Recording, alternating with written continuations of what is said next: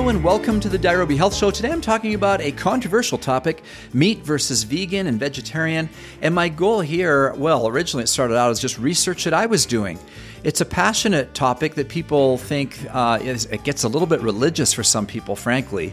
It's kind of belief-based in some ways, like you should do this, and the word should is used a lot in this debate. However, what does the evidence say? If we were able to put our biases on the side and be very open, might we change our mind one way or the other on the topic? And for me, the answer is yes. It's something that I opened myself up to a few years ago and have thought a lot about, and I've read several books on the topic. The Marvelous Pigness of Pigs is my favorite. I've mentioned it on the podcast before. However, today I hope in a nutshell, in a short episode, to just throw out some of the evidence and some of the thoughts around this topic and see if they don't help you in your understanding of these issues and in improving your own nutrition. And so let's jump into it. So first of all, the vegan side argues that meat causes cancer, it contributes to environmental destruction and animal cruelty. On the other hand, meat eaters claim that giving up animal proteins leads to nutritional deficiencies and weight gain, and that we as a species are omnivores designed to eat plants and animals. Both sides believe their approach is healthier, but I'm going to go into what the science says and how we can make informed decisions. So let's start off by defining the terms: vegan, vegetarian, plant-based, carnivore, etc. So first of all, there's a popular term called plant-based diet. And that term is a little vague because plant-based doesn't necessarily mean only plants. And so my definition and the definition of Precision Nutrition, which is the number one health certification organization on the planet, is not that it's someone who strictly consumes plants. Rather, the definition is that the primary diet consists of vegetables, fruits, beans and legumes, whole grains, nuts, and seeds. In other words, if most of your diet is plants, then you are a plant-based eater. So let's start with that. Number two, a whole food plant-based diet. This is a very well-defined type of diet based on emphasizing whole, minimally processed foods. Number three, a fully plant-based or plant-only diet. These diets exclude all animal products, including meat, dairy, and eggs. And some fully plant-based eaters avoid anything produced by animals, including honey. Then there's vegans, a strict, fully plant-based diet that often extends beyond food choices to broader lifestyle choices. A vegan might avoid fur or leather goods, and they really strive to minimize harm or suffering to animals. And so that's what differentiates a vegan. The vegetarian diet serves as an umbrella encompassing plant-only diets, as well as there are some differentiators within the vegetarian world. There's lacto-ovo because they consume dairy and eggs, as well as being vegetarian. Then there's the Pescopalo vegetarians. They eat fish, shellfish, and chicken. Then there's the pescatarians. They eat fish and shellfish in addition to plants. And then there's flexitarians. They eat mostly plant foods, but occasionally include small servings of meat. So flexitarian is a similar term to plant-based, but they try to limit their meat consumption to a very low amount without eliminating it entirely. They may eat like 3 ounces a week or something like that. Then, of course, the term omnivore is what we might learn in a biology class. The Homo sapiens are omnivores. Someone who consumes a combination of animal and plant-based foods and probably gives not much thought into the debate at all, and simply when they go to the store, buys meat and eggs and anything that they want to eat and doesn't give it much thought. And then, of course, there's the new carnivore diet. When I say new, people have actually been doing it for quite some time, but it gained in popularity from the Joe Rogan show a few years ago. This is someone that eats only meat, although most that I actually talk to eat a little bit of other things, especially even if they consider themselves a very strict carnivore, you'll find they often use oils, butter, nuts. But their primary source of nutrition is meat. So now let's talk about the health benefits. Who is truly healthier? Well, the science is muddy, and I'll tell you why. Although many people believe that plant-based diets would be healthier for you, One study in Belgium surveyed nearly 1,500 individuals, including vegans, vegetarians, semi-vegetarians, pescatarians, and omnivores, and they found that fully plant-based eaters scored the highest on the Healthy Eating Index, a measure of dietary quality, and omnivores scored the lowest and had a higher likelihood of being overweight or obese. And so that's a fairly compelling study for the plant-based side of things. Other research has linked vegetarian diets with better health indicators, including blood pressure and waist circumference. And waist circumference matters. If your waist is larger than 36 inches as a female, you probably have too much visceral fat and a very high chance of metabolic disease. And for men, that number is 40 inches. And so waist circumference really matters as a health marker. However, it's important to note that overall dietary patterns matter more than any specific food choice. So, consuming a diet rich in minimally processed whole foods, fruits, vegetables, and protein sources, whether plant or animal-based, whole grains, legumes, and healthy fats, contributes to overall health. And so let's just back up a minute, because those studies don't take a major thing into account, and that is that many of the people who are omnivores are also, that number includes a lot of people who aren't even health conscious, okay? So, shockingly, more than 90% of people do not consume enough fruits and vegetables every day. 90%. And in the United States anyway, 60% of all calories are consumed from ultra-processed foods. In other words, when you do a scientific study, the sample of omnivores includes a whole lot of generally unhealthy people, okay? So fully plant-based eaters score higher on the Healthy Eating Index, not solely because they avoid meat, but rather because their entire diet is generally healthier. They tend to be a more health-conscious person. Within the omnivore camp are people like myself. I'm very healthy. I have all the markers to prove that. And yet I eat meat. So I'm as healthier or healthier than some vegetarians. And so that study doesn't tell the whole story. So generally speaking, the key to good health is healthier food choices, whether it's from the plants or animals. So let's just put that on the side for a minute. Interestingly, from all of these studies, another thing that we glean from plant-based eaters is they tend to prioritize sleep and they engage less in sedentary behavior, which also contributes to overall health. In other words, there's more going on than the way they eat. The way they ended up being a plant-based eater was through being a health-conscious person, okay? And in contrast, meat eaters score lower on the Healthy Eating Index, not because they eat meat, but because they tend, like I said, to also be less conscious of their choices. They eat fewer whole foods, such as fish, seafood, nuts, vegetables, beans, nuts, and seeds. Let's say I said nuts twice there, but you get the idea. They tend to consume higher amounts of refined grains and sodium and more processed foods generally. Meat eaters also tend to be more likely to smoke and to consume alcohol than plant-based eaters. So those things have to be taken into account as well. In other words, if I eat meat, but I don't smoke, and I don't drink alcohol, and I eat whole foods, then I'm not going to be less healthy than a plant-based eater. Hope that makes sense. So it's important to emphasize that meat may not be the problem, but the habits of many meat eaters skew the facts of the science, okay? Ultimately, the key to a healthy diet lies in striking a balance and incorporating whole, minimally processed foods, regardless of whether it includes meat or not. Next, let's talk about cancer. Does meat cause cancer? This is a long-standing claim that meat has a potential link to cancer. Now, again, let's talk about meat.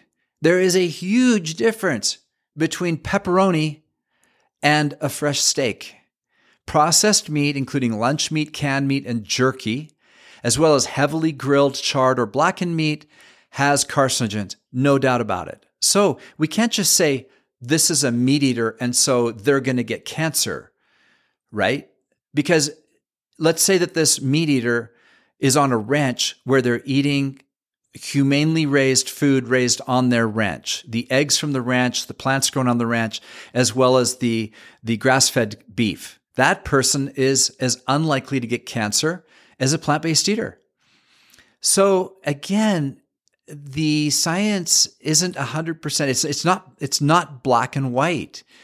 The World Health Organization conducted a comprehensive review of 800 studies, and they concluded that each daily portion of 50 grams of processed meat now, roughly equivalent to 1 hot dog or 6 slices of cooked bacon, does increase the risk of colon cancer by 18%. That's high. That's a big deal. But again, that was on processed meat. And meat is classified as probably carcinogenic by the Agency for Research on Cancer. So that's not to be taken lightly. So the takeaway here is if you are a meat eater, it's probably wise to get rid of processed meats. Clean up your meat diet. Okay, so let's at least hopefully agree on that.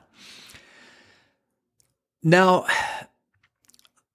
this issue, again, has multiple facets. Let's talk about the planet, right? There's a real focus on the environment, and the environmental impact of consuming protein is generally higher than agriculture, okay? And so only about 10% of the food consumed by farm animals is converted into meat, milk, or eggs, and animal agriculture contributes to waste production and the release of methane gas. This is all true, and this contributes to climate change. And cattle alone account for approximately 70% of agricultural greenhouse gases, while plant raising or agriculture for plants only contributes 4%.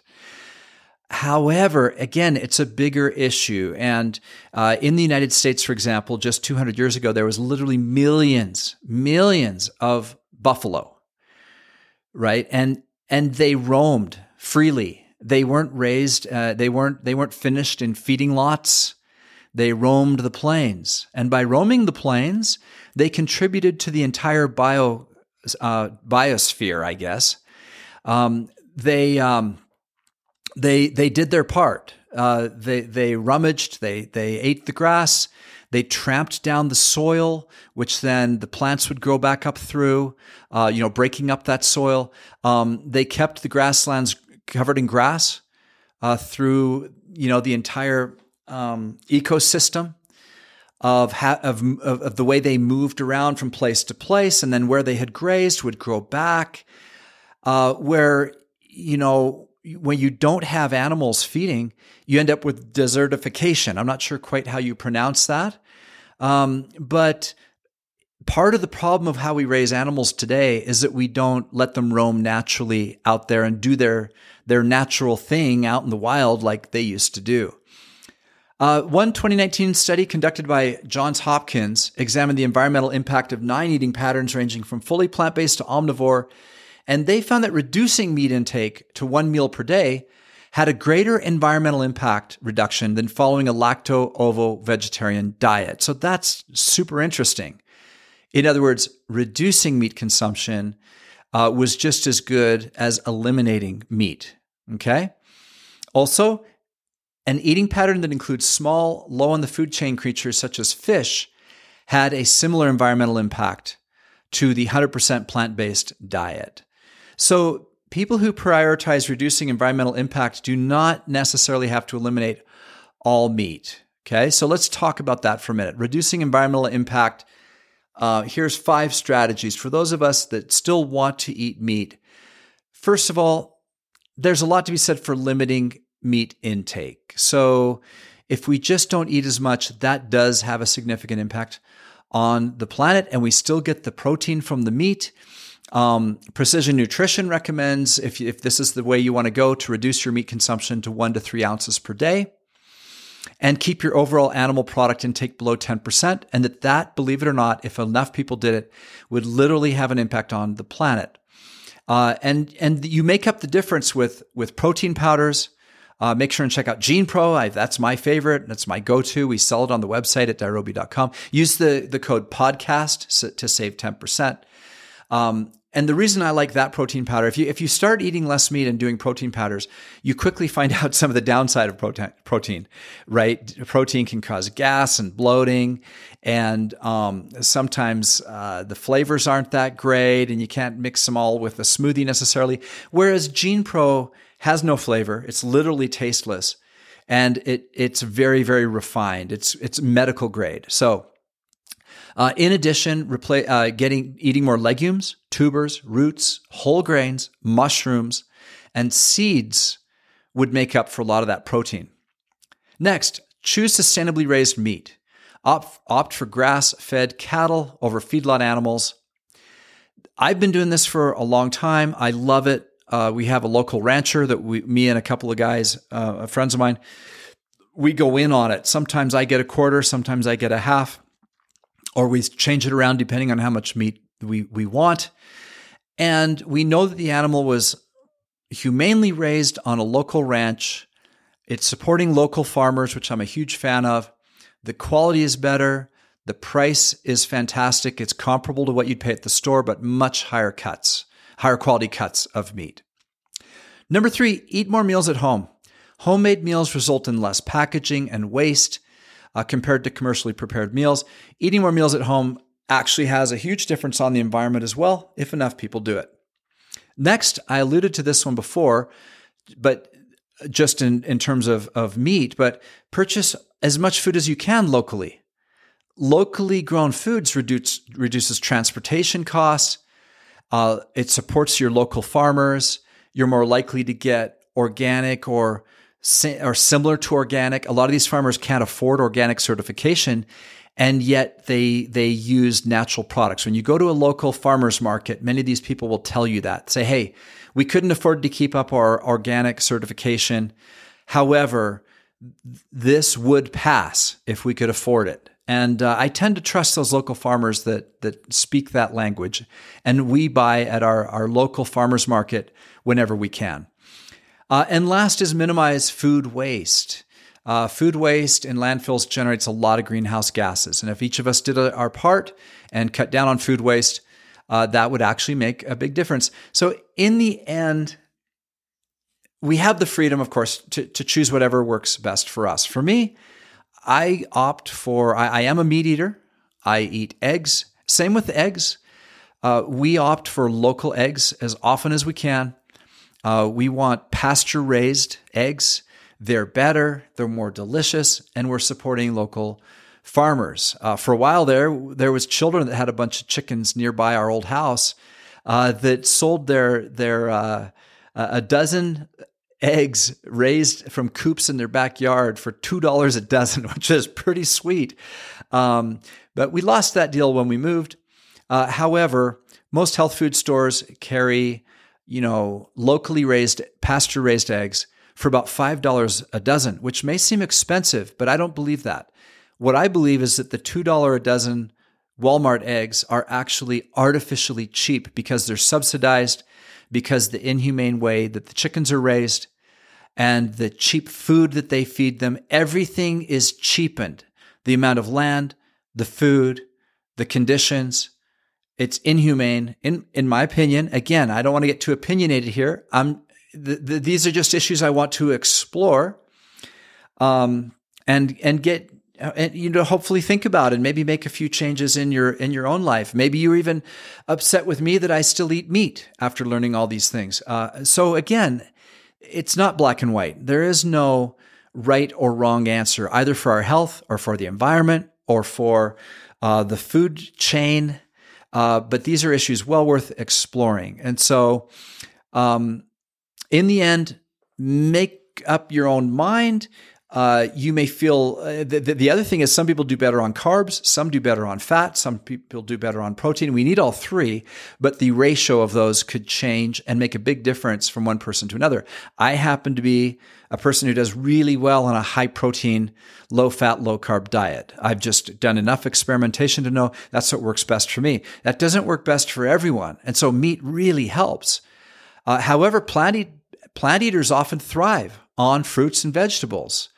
While maybe adding in a little protein or even some meat on Saturday or Sunday. There's all kinds of ways to do it. Let your gut feelings be your guide, as well as doing some tests. Any health tests that you do, if you do a major change in your diet, like changing the ratio of carbs, fats, and protein, do it for at least 90 days before you fully decide. And meantime, make sure and check out our Dirobi Undiet, which are 7 principles that could help almost anyone lose weight, have more energy, feel better, sleep better, that are very, very simple to do. It's available as a free PDF downloadable at dirobi.com.